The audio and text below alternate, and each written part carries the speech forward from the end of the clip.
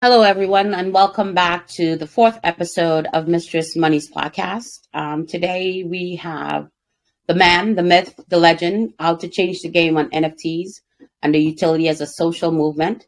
My very special guest, Willis Glyph Sputnik Price. Welcome, Glyph. Hey, how are you? I'm good. I'm good. I'm gonna go with that one. I'm good. Um, Okay. Good. This is a little bit out of what I normally do.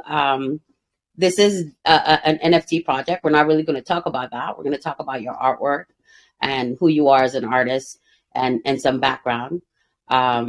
So let's jump right into it. Who's Glyph? Why Glyph?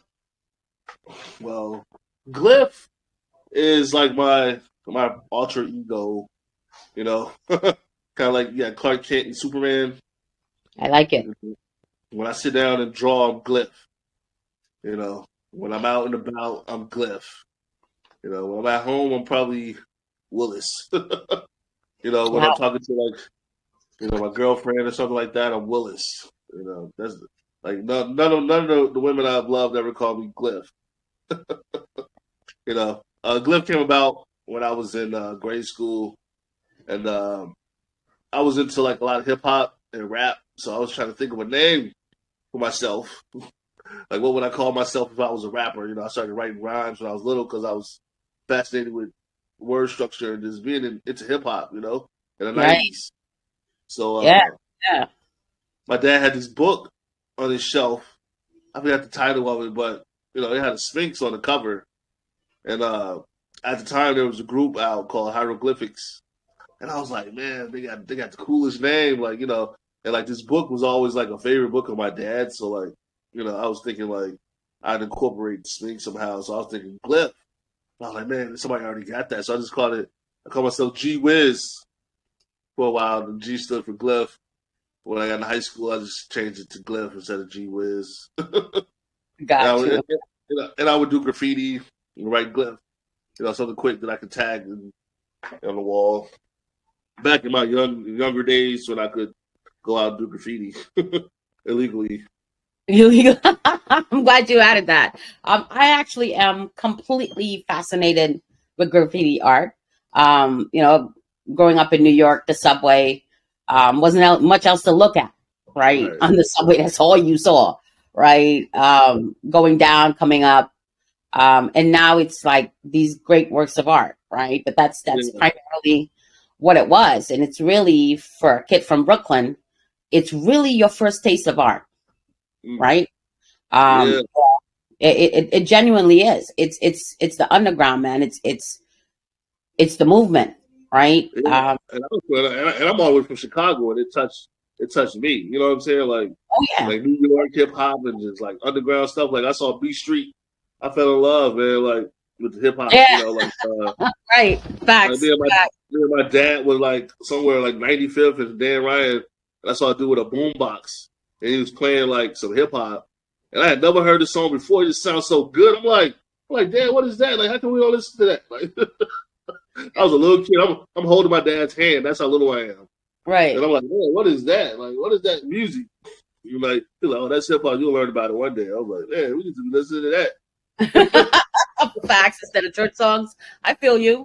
Feel It you on sounds that. so good. I was just into it. Because my dad was originally from like Harlem, but I never got to go out to the East Coast when I was younger, and I never met my grandfather. But but he was like my grandfather from where's he from? I think he was from Buffalo, New York. My dad was born in Harlem, but he moved to Cleveland, so most of his people were from Cleveland that I knew of. So I don't know. There may be some kind of East Coast connection to why I like hip hop so much. I don't know. I don't know. I think it speaks to the inner artist in all of us, right?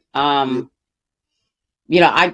I just remember vividly staring at the walls and the use of color, Mm. the lines and how it flowed. It connected with me. It connected Right. with me.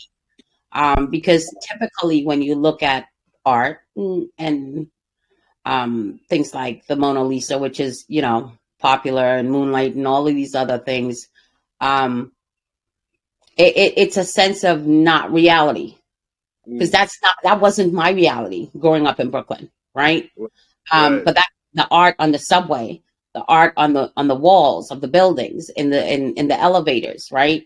That Right. spoke to me because it was chaos. And out of that Wow. chaos, these lines connected to form such a pattern that was just fascinating to me. So I Wow. definitely have a passion for graffiti art. And I can see why it would inspire an artist to want to learn more, to do more, to hear more. The roots of hip hop started with lyrics, right? So I get your connection to words and word structure and why glyph.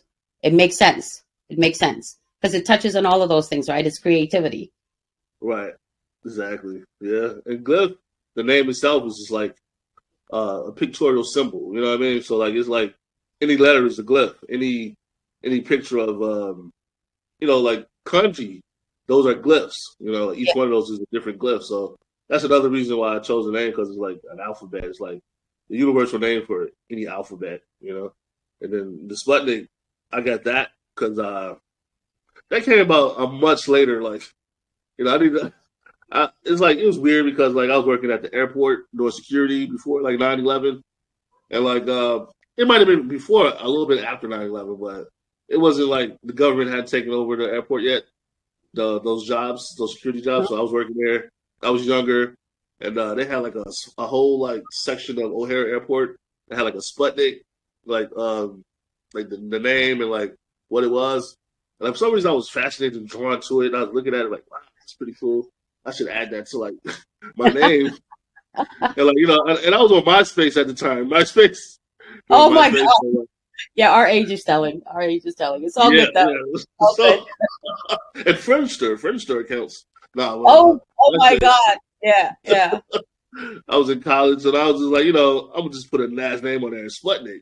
Because Sputnik, those are two words that I'd never seen together before. Like, you know what I'm saying? So like, I put those together, and it sounded pretty cool. It looked pretty cool visually, because like, as a graffiti writer, those letters they kind of run off together in a nice way. So I thought that was pretty cool, and ever since then, I just call myself Glyph Sputnik. I thought it was pretty cool. And then it has like the whole like Spacely Sprockets, Coswell Cogs, Glyph Sputniks, futuristic kind of thing, like the Jetsons. Yeah. I like it. I do. It's unique. It's unique. It draws you in.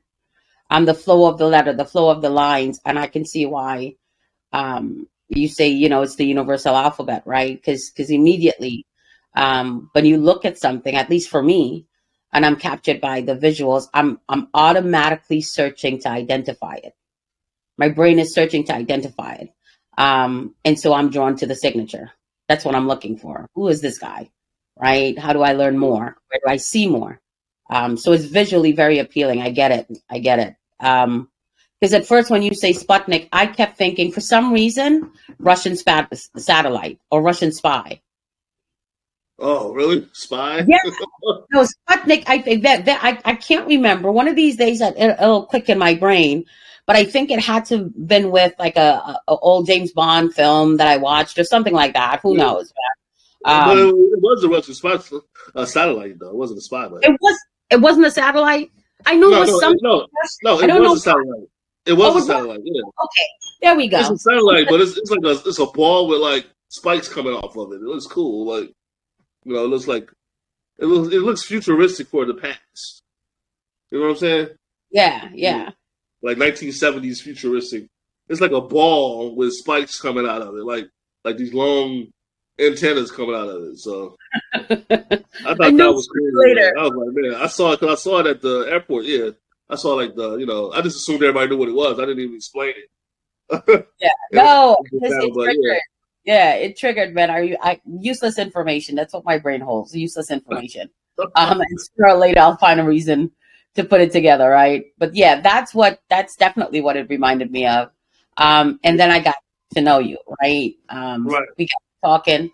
I got to looking at your art. And it's just really, really fascinating for me.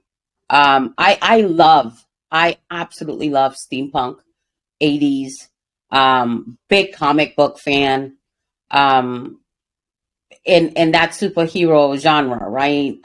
Very much an advocate for women and women's rights. And so that was always my pet peeve when you do get a comic book and you're really excited about it and it has a female lead and she hasn't any clothes on, right? Right. I've with weapons myself, and it's like, dude, she'll never dress like that to shoot a weapon, right? Right. Stupid Right. thing that comes to my mind. Right? Yeah.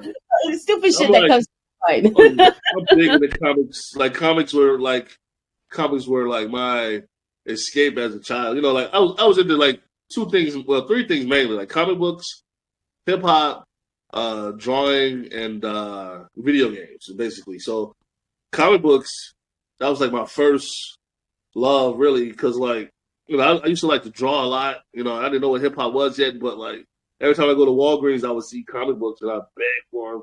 You know what I'm saying? I'm like, you know, can I get this comic book? Can I get this comic book? You know, and you know, and then I started like figuring out like who the authors were and like who the illustrators were.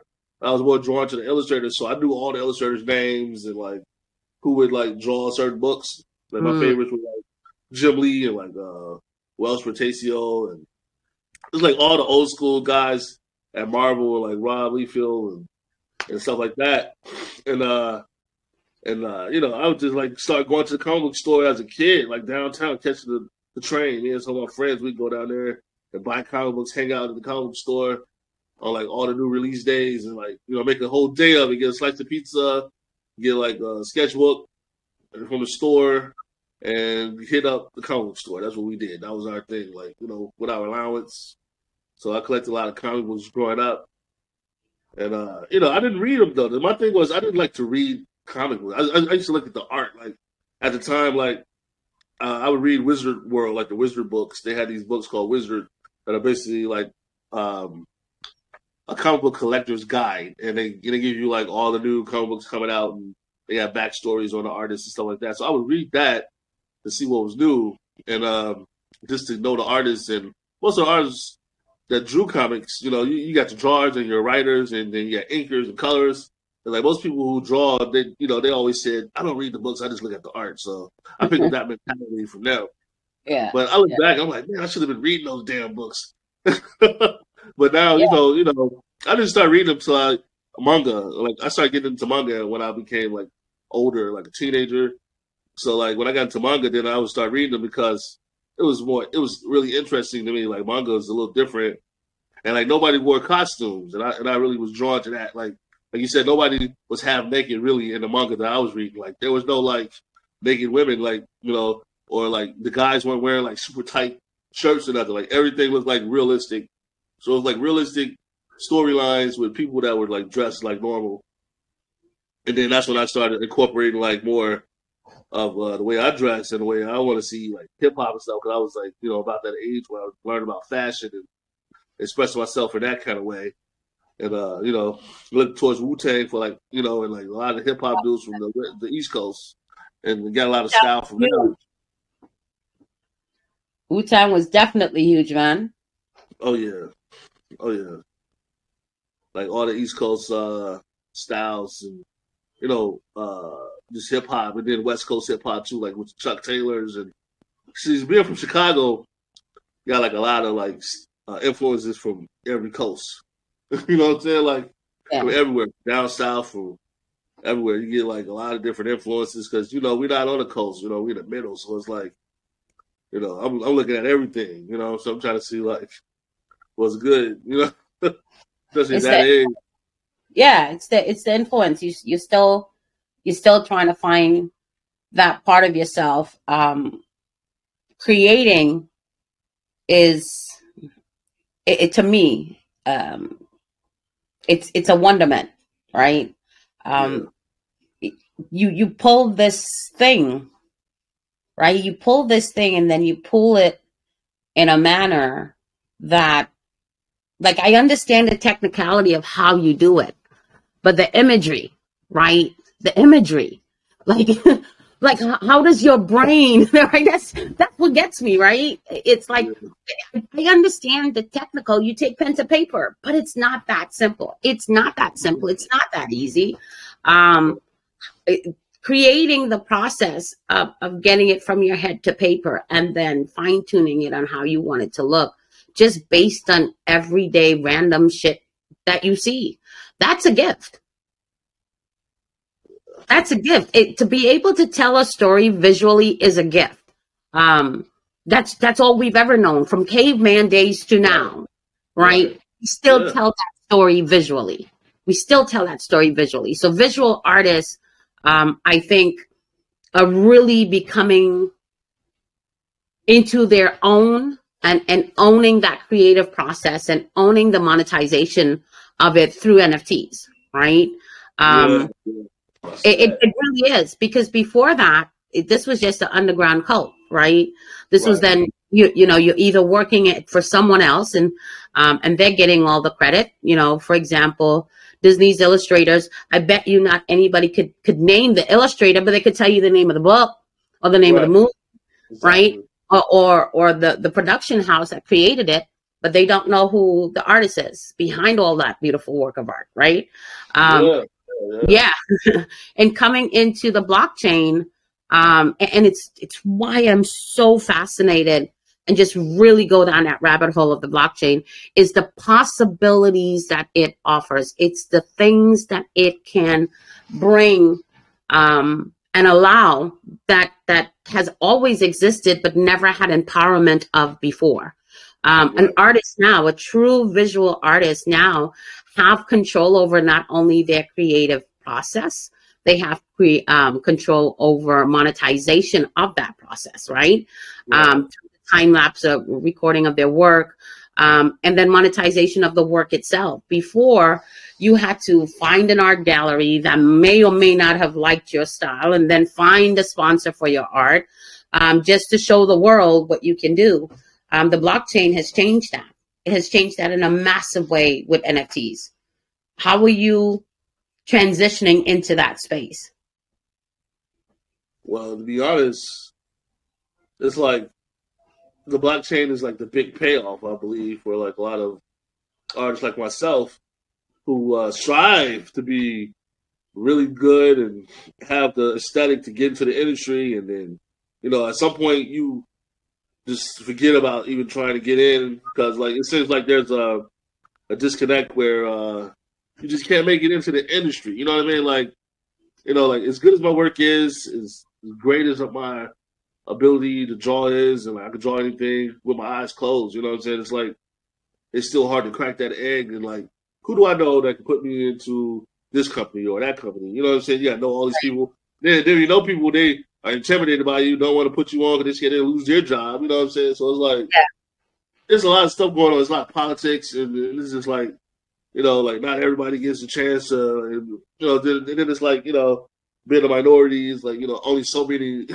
spots for you. You know what I mean? Like, to be honest, that's just how it is. You know what I mean? So it's like I make a lot of clients on my own. I got out there and put my own name out there. Got out there and do what I need to do to network and create my own little thing for myself. Like go into business for myself and learn how to do things for myself. And, and then stop like worried about trying to get in with other people and impress them. Just do my best.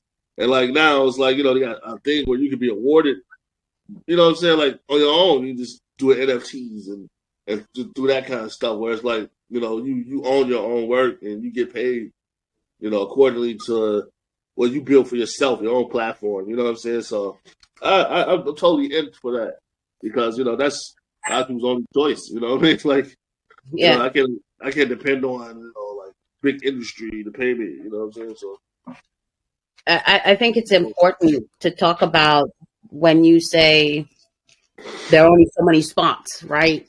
For the BIPOC community, for people of color. And that competition, I can't put you on because if I put you on, you just might take over my position, right? We're all crabs in a barrel trying to climb our way to the top. It is that mentality that has kept, and not just the BIPOC community, but people on the whole, right? Society on the whole. It is very much a systematic deployment of how you keep the 1% on top. I think the blockchain has revolutionized that power back to the masses. I think it has changed the game in such a manner that it has broken down industries that has had that literal foot on the neck of creativity. because we're not just talking about art, we're talking about music too, right? Right. Empowerment that can now go back to the creatives that I can't do, but we all enjoy, right? These are things that are like breathing to us. It is that natural. Music, visual art. These things are natural to us. A well-written word, reading a book, all of these things, being engaged. It fires the imagination. It makes you think that anything is possible. It inspires you to push forward with your own ideas and your own concepts, and the way you see your own reality. This is what art inspires, right? Because it's a visual representation of things that can be possible. Yeah, exactly. That's exactly it. But like, you got to do that grind, right? You got to do. You said it. It was grinding. Nobody handed it to you. You had to get out there and you had to do the hustle, and maybe you had to do it 10 times harder than the next person. But then the success that comes with it can't be taken away. It wasn't gifted. You wasn't born into it. Is the empire that you choose to build for yourself, with understanding that sacrifices were necessary. Yeah. Spot on. There's a lot to be said about it. It's just that's the spirit of this country in general too. Like, a lot of people came over here and made something from nothing. You know what I mean? Like, and why should it stop? It's like, there's always new ways to create new things. You know what I'm saying? So we should be constantly making new stuff. And like this blockchain, the NFT, a lot of people are afraid of it, or they don't get it, or they don't like it. But I embrace it. I feel like it's a very important part of really getting people's names out there, making people their owners of their own artwork and controllers of their own destiny to some degree. You know what I'm saying? It's important. No, absolutely. I fully agree with you. Yeah. There is a certain amount of fear. But I'm not surprised where that fear is being generated from, right? You get it. I get it from my friends all the time. You do what? Right? You're into what? Like you're just this weird person. Because in their mind, the programming is always, it's different. And when you're different, you stand out, but not in a good way, right? Never in a good way. And creatives have always been held at arm's length, so to speak, because you're celebrated if the art you portray is quote unquote normal, right? But be abstract like Picasso, be different like Da Vinci. Back in the day, these guys weren't celebrated, man. They were hunted by the church because the things that they created was so not the norm. It was so outside of what was acceptable. And at the end of the day, it wasn't the masses that set those expectations. It's the programming that they were handed. The blockchain changes that.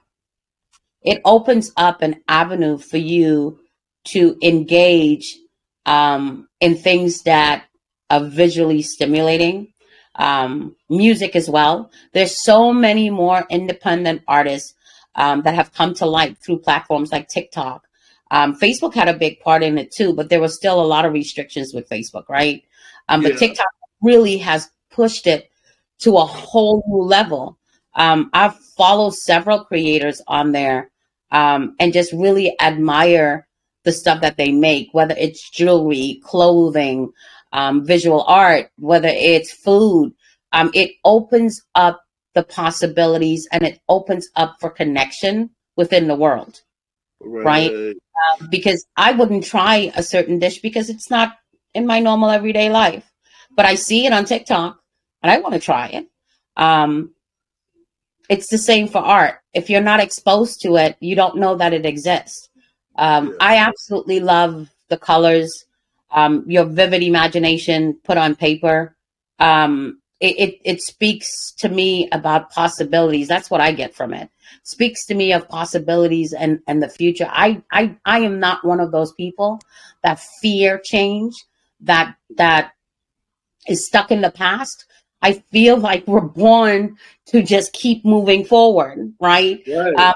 Every single day is an opportunity to hit that reset and do things differently. That's a gift. Yeah. That's a gift, And right? that again, it hits on the name Glyph Sputnik because Glyph is ancient and forever, pretty much like there's always going to be Glyph, and then Sputnik is the future. You know what I mean? Like moving forward. So it's like Glyph Sputnik, like the past and the present and future type deal. You know what I'm saying? That's kind of Yeah. how I came up with it. But I don't know. Not to tie things back into that, just I was just thinking about it because what you were saying just made a lot of sense. No, it does. It does. It does. And don't, there's nothing to apologize for. The whole point of this is from your perspective, right? I know you're coming out with a pretty big project soon, and we're going to touch on that. But it's important, I think, for my listeners, to get to know who Glyph is, right?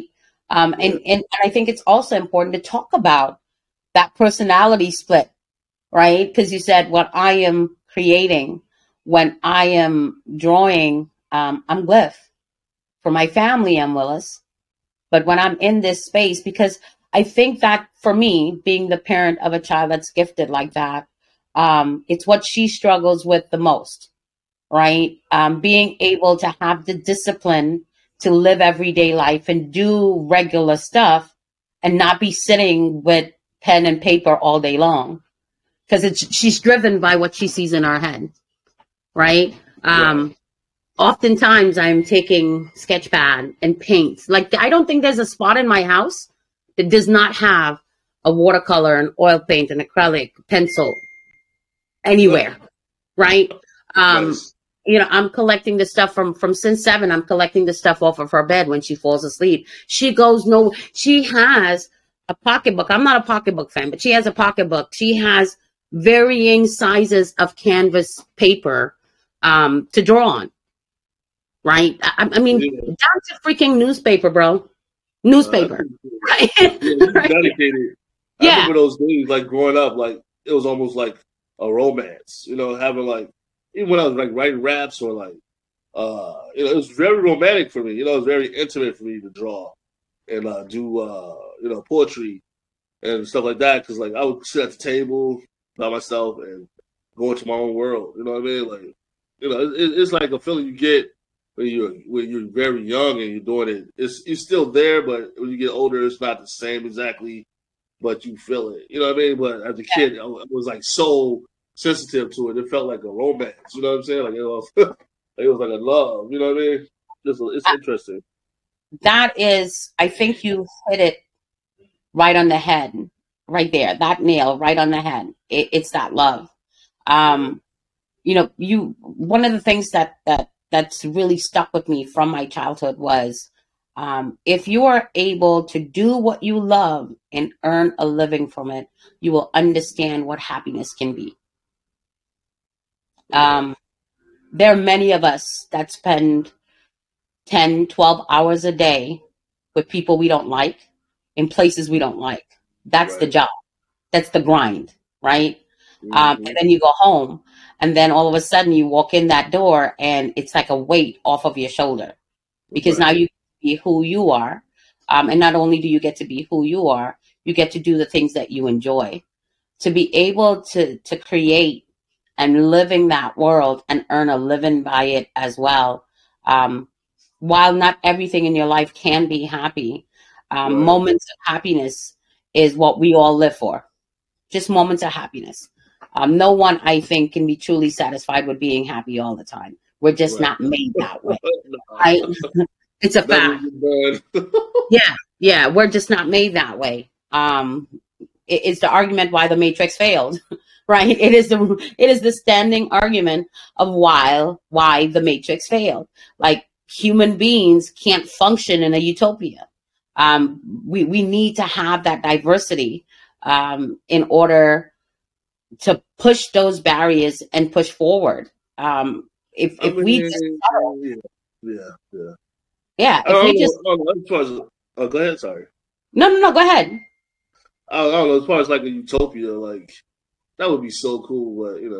But like you said, like people can't function in it. But I believe like we can have harmony where it's like, there's no like war that would be nice. Like, at least no violent crime and no war. That would be, it's like, in my mind, like that's what we should be striving for. You know what I mean? Like when I was a kid, I always thought of a world where there was no violent crime and no war and stuff like that. Like, yeah, I just was hoping God would come back and save us all when I was a child. Because, I went to church and I was like, man, I wish the world wasn't so, then I got older and seeing violence growing up in the hood, just like, man, one day, I smoked a little weed growing up in high school. And I came home one day, I just broke down to my mom. I was like, man, why is the world so, it's just like, it was just so weird to me that things, we lived in the hood, everything was so violent, and like people getting shot up, just one particular time in my life. So the gangs, war, and all that stuff. So I don't know. One day I just came home and broke down. And was just, telling my mom like how bad it is out there. You know what I mean? Like, why is it like that? I don't know. You just struck a chord when you said like there couldn't be a utopia. And I was just like, man. But it is what it is, though, right? I mean, that's the key. I think you can't attempt to change the world because it's just too big of a place. You can't attempt to change your corner of it. Your little tiny sand that we all are on this massive beach of life. We can't attempt to influence the other little sand grains that are next to us, right? And hope that eventually it reaches the other end. I don't think it's an unrealistic expectation. When we are children, we believe everything is possible. It's through programming that we learn that we restrict ourselves. We really do. Because then you get told constantly by society, that's not acceptable. You're unrealistic. You're a dreamer. You need to be firmly planted in reality. Well, hell, I want to be firmly planted in the reality to where there is no war and there are no hungry children and everyone is treated equal, right? As much as I try, as an adult. That's growing up, the good guys win. You know what I'm saying? Like, all this stuff. And then, like, you see all this hypocritical activity when you get older. Like, like nobody really prescribed to that. No, but you made a very valid point. I had to remind myself of that. And as adults, we do have to constantly remind ourselves, well, that's not how it is. And it is what it is. And you need to just accept it and move on. But a big part of me wanting to be that rebel saying, fuck it. What do you mean? No, right? That's not how it should be. That's not acceptable. Right. I responded to a tweet this morning and I really don't get on Twitter much. My social media manager actually bans me because I never do a tweet right. I never do it right. But I just happened to be scrolling and this lady said, my husband just died today. That's all she said. That's all she said. And it kind of struck a chord because, my mom's birthday is next month. A couple of years since she's been gone. And it's Mother's Day, right? So she was kind of on my mind. And I guess that's why, for me, it triggered for me to scroll down to the comments, right? I wanted to see a piece of humanity that offered compassion. That's the truth of it. And I wanted to take some of that compassion for my own, right? So I'm scrolling down in the comments and a gentleman said, he lost his wife and child to a drunk driver, but he's getting through it and you'll get through it too. Somebody else responded with, that's not very helpful. Telling somebody that they're just going to get through it. And I'm like, see right there, that's the problem. Right. Why do you have to tell someone what their compassion should look like? Why do you have to tell someone what their empathy or sympathy should be like? Why do we have to have that blanket statement that it just has to be, oh, I'm so sorry for your loss? Like, if that's what worked for him and he's trying to share that is his idea of compassion. That is his idea of empathy because that's what worked for him. Right? That's what worked for him. And I say that to say that's exactly what happens when you sit and you have that kind of creative mind and you're able to build these worlds and you're able to put that on canvas or on paper or digitally for people to see and enjoy. It is what really, truly transcends and inspires us. And it does that because it gives us hope, at least for me, of a future where we can have that utopia. Right. Right? That I don't hear in the back of my mind that's unrealistic. Because, that's what it was, it's schooling, right? Every time you sit there and you was doodling or you weren't paying attention too much, it was that programming that says you had to be busy, you had to be doing something productive, that showed the world that you are a member of society, a productive member of society. What the hell does that even mean? What does that even mean? Right? What does that even mean? So that's a good segue for us to talk about mental health. Amy Winehouse, loved her music, right? Loved her music. Angel voice. Yeah. Stevie Wonder. All of these iconic figures at some point had issues with substance abuse. All of it stemming back from their creative genius, right? They're so wrapped up in that creative part of their mindset, it's hard for them to be able to make the separation because this world is drab. It's drab and hard, and people are hard in this world. And so because they lived in this alternate state for themselves, where it's the reality that they created, addiction became a way to bridge it. Yeah, I was like really close to becoming addicted to some substances, but I guess there was a different plan for me by the universe.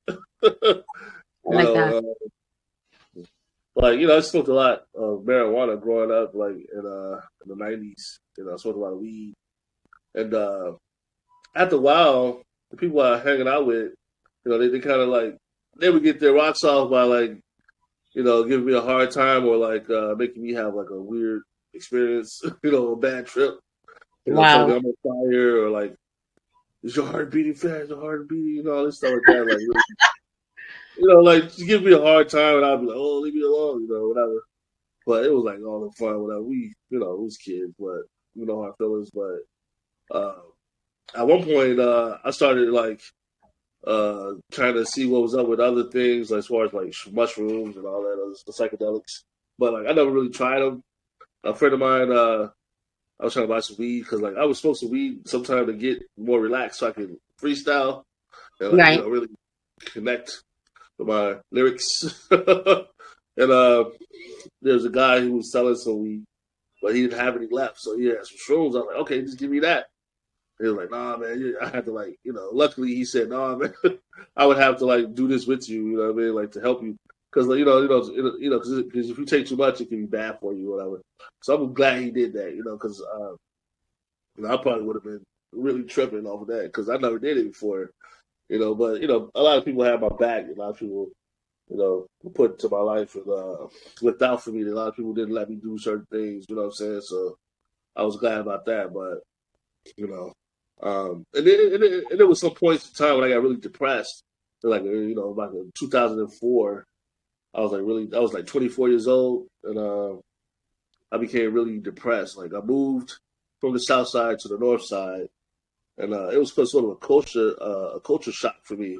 I hadn't been around so many people that weren't like me. You know what I mean? Like I moved to a neighborhood that was like predominantly white, and I had roommates for the first time. They were in college.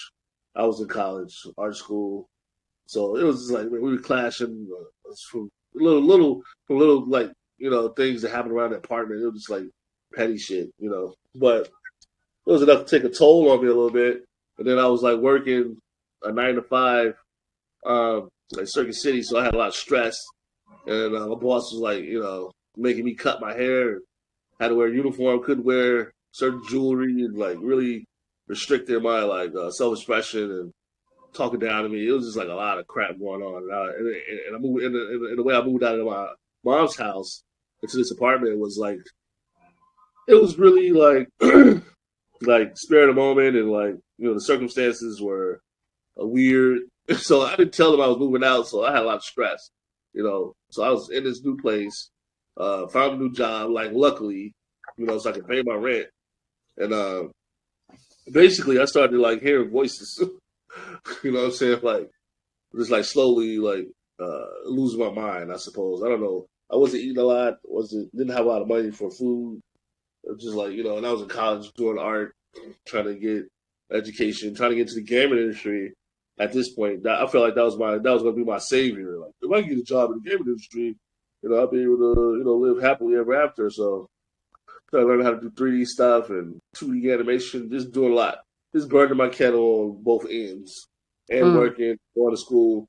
So, like, I started, like, my reality started breaking down to some degree, and, like I said, the substance were trying to get in there because, like, I would get bored sometimes. Like, man, I'd be like, I need drugs. I would say that. I'm like, man, what the? And I'd be like, think to myself, like, I don't even do drugs. What am I talking about? But at the same time, like, I'm losing my mind. So, I was smoking a lot and drinking a lot of alcohol at the time, like beer, because it was college age and everybody wanted to get drunk. So I wasn't ever really a fan of drinking. I would rather take my carbs with a burger, but I would drink because that's what everybody else was doing. So I don't know. Eventually, it got bad, and I had to go to the hospital for it. And they diagnosed me with schizophrenia. This is in 2004. It got really bad. It was scary, And I was on medication. They put me on medication. So years went on. I got it under control. Now I'm 42, and I'm not gonna say it's been peachy, but I've only had another breakdown, like it had to be like 6 or 7 years ago. So I only had 2 real breakdowns as far as like dealing with the mental health stuff. But I've been able to maintain, But the second one I had, the second breakdown, that was because I didn't have any support system. I was in a bad relationship, was not really talking to my family much. I was just lonely, and I had nobody to talk to.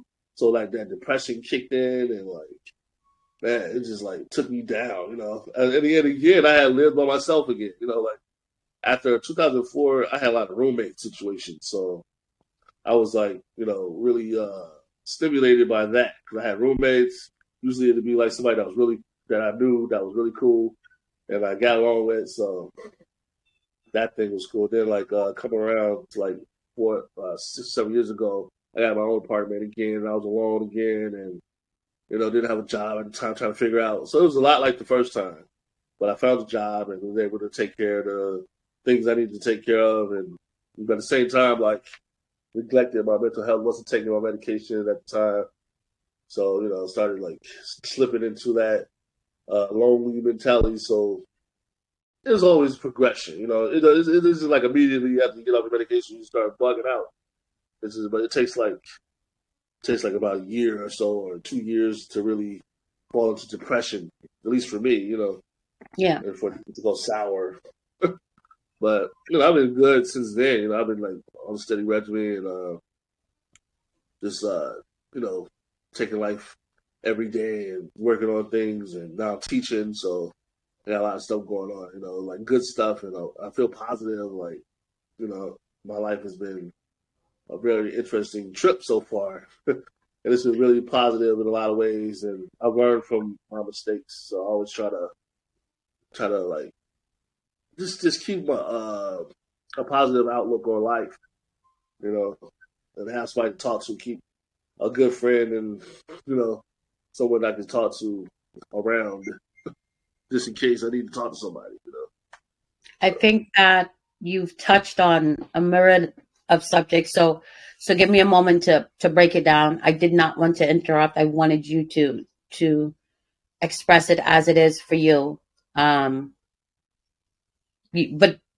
But there's so much of it to absorb, right? So we talk about finding your way, being on your own at that age, and then the culture shock, right? Which I think a lot of people don't really understand. And I'm not going to make it about color. I'm going to make it about culture. Right. My kids were affected that way when I moved them out of Brooklyn, New York, and into the quote unquote wilds of Pennsylvania, according to my son. Right? His thing was, it's the middle of nowhere. There are trees. There's no subway. I can't sleep. It's too quiet. So I'm glad you brought that up to talk about Because everyone wants to judge and wants to rush to color, but it's really a culture. It's a culture. Yeah, it's a set of circumstances that you have grown used to, and then you took me out of it, and I need time to adapt. It's one of the reasons why you don't take a fish and immediately put it into that water. Right. Information. And and my parents were the same way in that mindset. This was your life. Your life was you go to school, you graduate from high school. If you're lucky enough, you go on to college, graduate from college, you get a job, you get married, and you have some kids. And that was your life. That was the expectation. What they hadn't prepared you for was the experiences in between those quote unquote milestones, right? The struggle that you come into as you become an adult and you start to formulate your own ideology of who you are and where you should be and how you move forward. We are dependent a lot on parents and family to guide us. When you go from being at home and then go into an environment, the first thing you do is cut loose, and you want to be like everyone else. So you want the drinking and not going to school and not, and whatever they're doing, I want to be doing too. That's normal. That's normal. Some people are better able to hide the effect of that quote unquote normal behavior than others. And the fact that when you have been around other people for so long, you train yourself to be caught up in their chaos so that you're not alone with your chaos, right? And in that environment, when you were going through that financial hardship and things were just not right with you mentally in terms of where you wanted to be spiritually, that last holdout, right? If I get into gaming, or if I just keep my mind busy enough, or if I just try harder, or if I do something else, that will solve all of my problems, right? That's the testament to the real issue of why mental health needs to be something that should be taught in school. Well-being is the way that I want to look at it. How to stop and take assess and how you're feeling. I'm not talking about individuals that can't take a joke, and I'm not talking about individuals that want to live in this rigid box. I'm talking about stopping at a point where you can recognize, hey, this might be a little bit overwhelming. That's a lot of information. I need time to process, right? School should be taught that way. College should be taught that way. Jobs should be taught that way. Interactions with people should definitely be taught that way. Because there's a lot for you to learn, and sometimes in a very rapid environment, and we are all different learners at different paces, right? So to take that situation, just dump you in. And I'm not saying that this was a fault. I'm just saying that you happen to be in a situation like that. That is not uncommon. And the fact that you're able to speak to it, what you did to get through it, it's not a weakness. It's simply your journey. I won't call it a relapse. I think you identified the fact that for you, you enjoy having people around. I'm the opposite. I am happiest with no one around, Glyph. I like that. Yeah. I am happiest when literally I go out on the deck and I cannot hear a human sound for miles. I did not know that about myself. I did not know that, having lived in New York for so long and other places in the United States, that I had trauma. And I'm only using the word trauma because that's the new age thing, but it's not really trauma. What it is, I didn't realize that I was programmed. Right. The first couple of nights here, dude, an acorn, we have a skylight in the loft. Yeah. An acorn dropped, because it's a lot of trees. An acorn dropped onto the skylight, and me and the kids were all huddled in one room. Because it was the middle of the night. Dude, there's no light. It's the middle of the night, and that one sound just sounded like a gunshot, right? In the middle of the night, we're in one room going, you go check. I'm not going, you go check. That's hilarious. But you know what it is? That's what it is. right? In New York, you've got the hustle and bustle. You're Right. so focused on your environment, it's hard to focus on you. And then you pulled you out, and now all of a sudden you've got all this quiet for your mind to start highlighting those are the flaws that we have ignored about ourselves for so long. And then magnifying it because we're not in a good space mentally, and then making it worse, right? Wow. The fact that you were able to identify that, hey, there's something going on with me, and I know what those triggers are, and I know what works for me and what doesn't, because you hear a word like schizophrenia, immediately, what do you think of? You think of every movie you've ever seen, right? And then you just think of this crazy person with a knife. I don't know why that's the imagery. Right? I don't know why that's the imagery. Or better yet, that's the narrative that Hollywood's tells. You know what I'm saying? Exactly. They never show you a story about a nice guy who has it and doesn't do anything to anybody. Like, yep, exactly. A big maniac. Crazy. It's immediately what comes to mind. Or better yet, I'll give you a prime example. Did you ever watch 12 Monkeys or read the book? I saw it, yeah, Bruce Willis. Oh. Yeah, I saw the movie. Yeah. Oh, that's actually the movie. But the series that was on Sci-Fi, I'm a huge Sci-Fi nut, as you can tell. I'm a huge geek, okay? My geekdom is showing. But the character in that series was a person that traveled in the past into the present, and then back to the future, and back and forth. And so that line for her became very blurred, that she would constantly be talking, diagnosed with schizophrenia, right? But she was just in between those worlds, going back and forth. Now, I am not in any way saying that schizophrenia is not a real thing. I'm simply saying that when we talk about it as a society, when we think about it, or anybody mentions it, our thought immediately goes to a crazy person. Right. That's the imagery that comes to mind. That's the narrative that comes to mind. Anybody else who was tuning in up to that point would never, as calm and as jolly and as engaging as you are, Glyph, would say, what is he talking about? What, can I, what's your prescription, bro? Because, right, can a sister get on? Because it's just the programming that we were given. And I absolutely love that you felt comfortable enough to speak on that here with me. I'm talking about mental health, especially in the BIPOC community, is difficult because for us in our community, and I'm West Indian, and being the parent of twins that were on the spectrum, I was not only fighting the healthcare system to get them the best of care, I was fighting the educational system, and I was fighting my family, right? Because those were things you just didn't talk about. So he had a little different. Don't pay that no mind. He gonna be fine. Go pray. Go to church. Take him to church. Same right? That was predominantly my family's response, and so I couldn't depend on them for help or support in the way that I needed it. For you, you got that support because you said later on when you did have an episode again, you were immediately able to identify that something's going on. This is what I need to do. I had stopped taking my medication, and I'm glad you talked about that because it's not something sudden.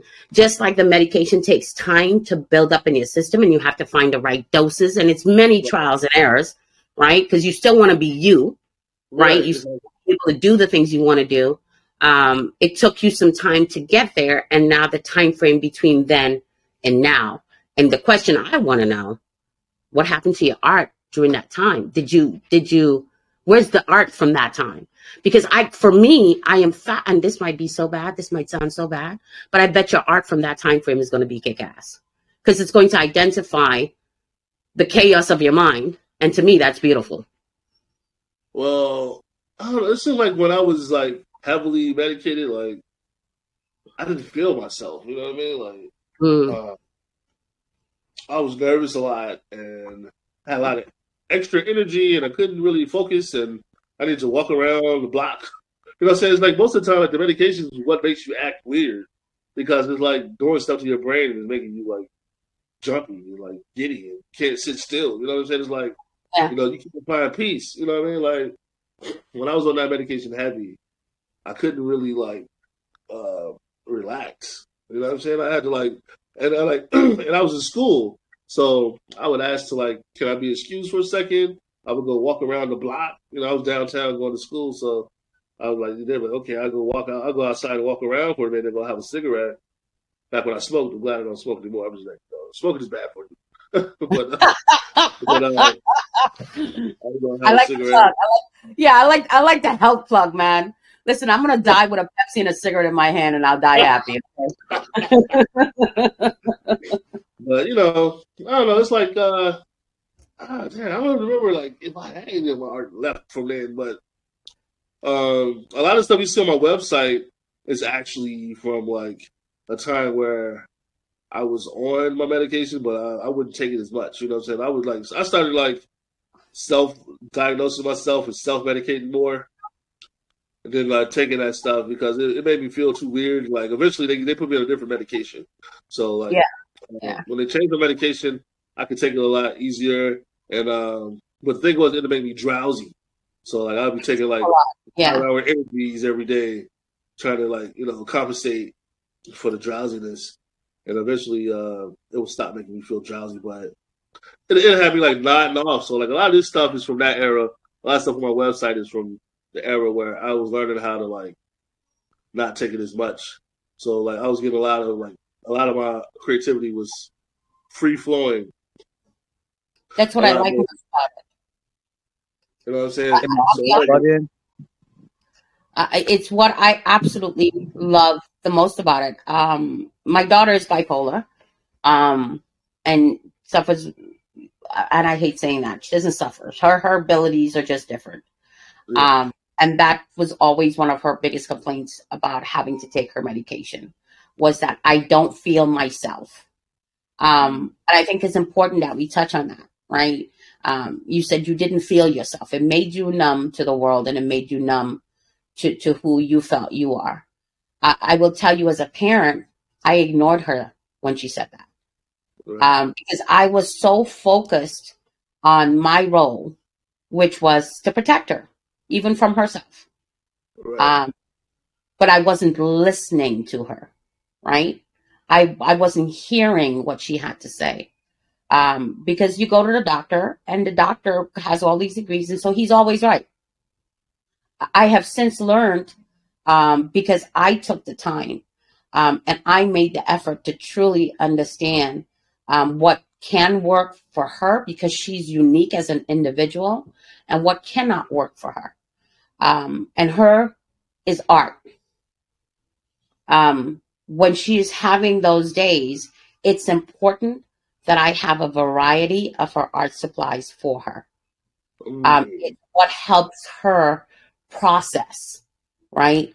Instead of doubling down on the medication. It has been trial and error.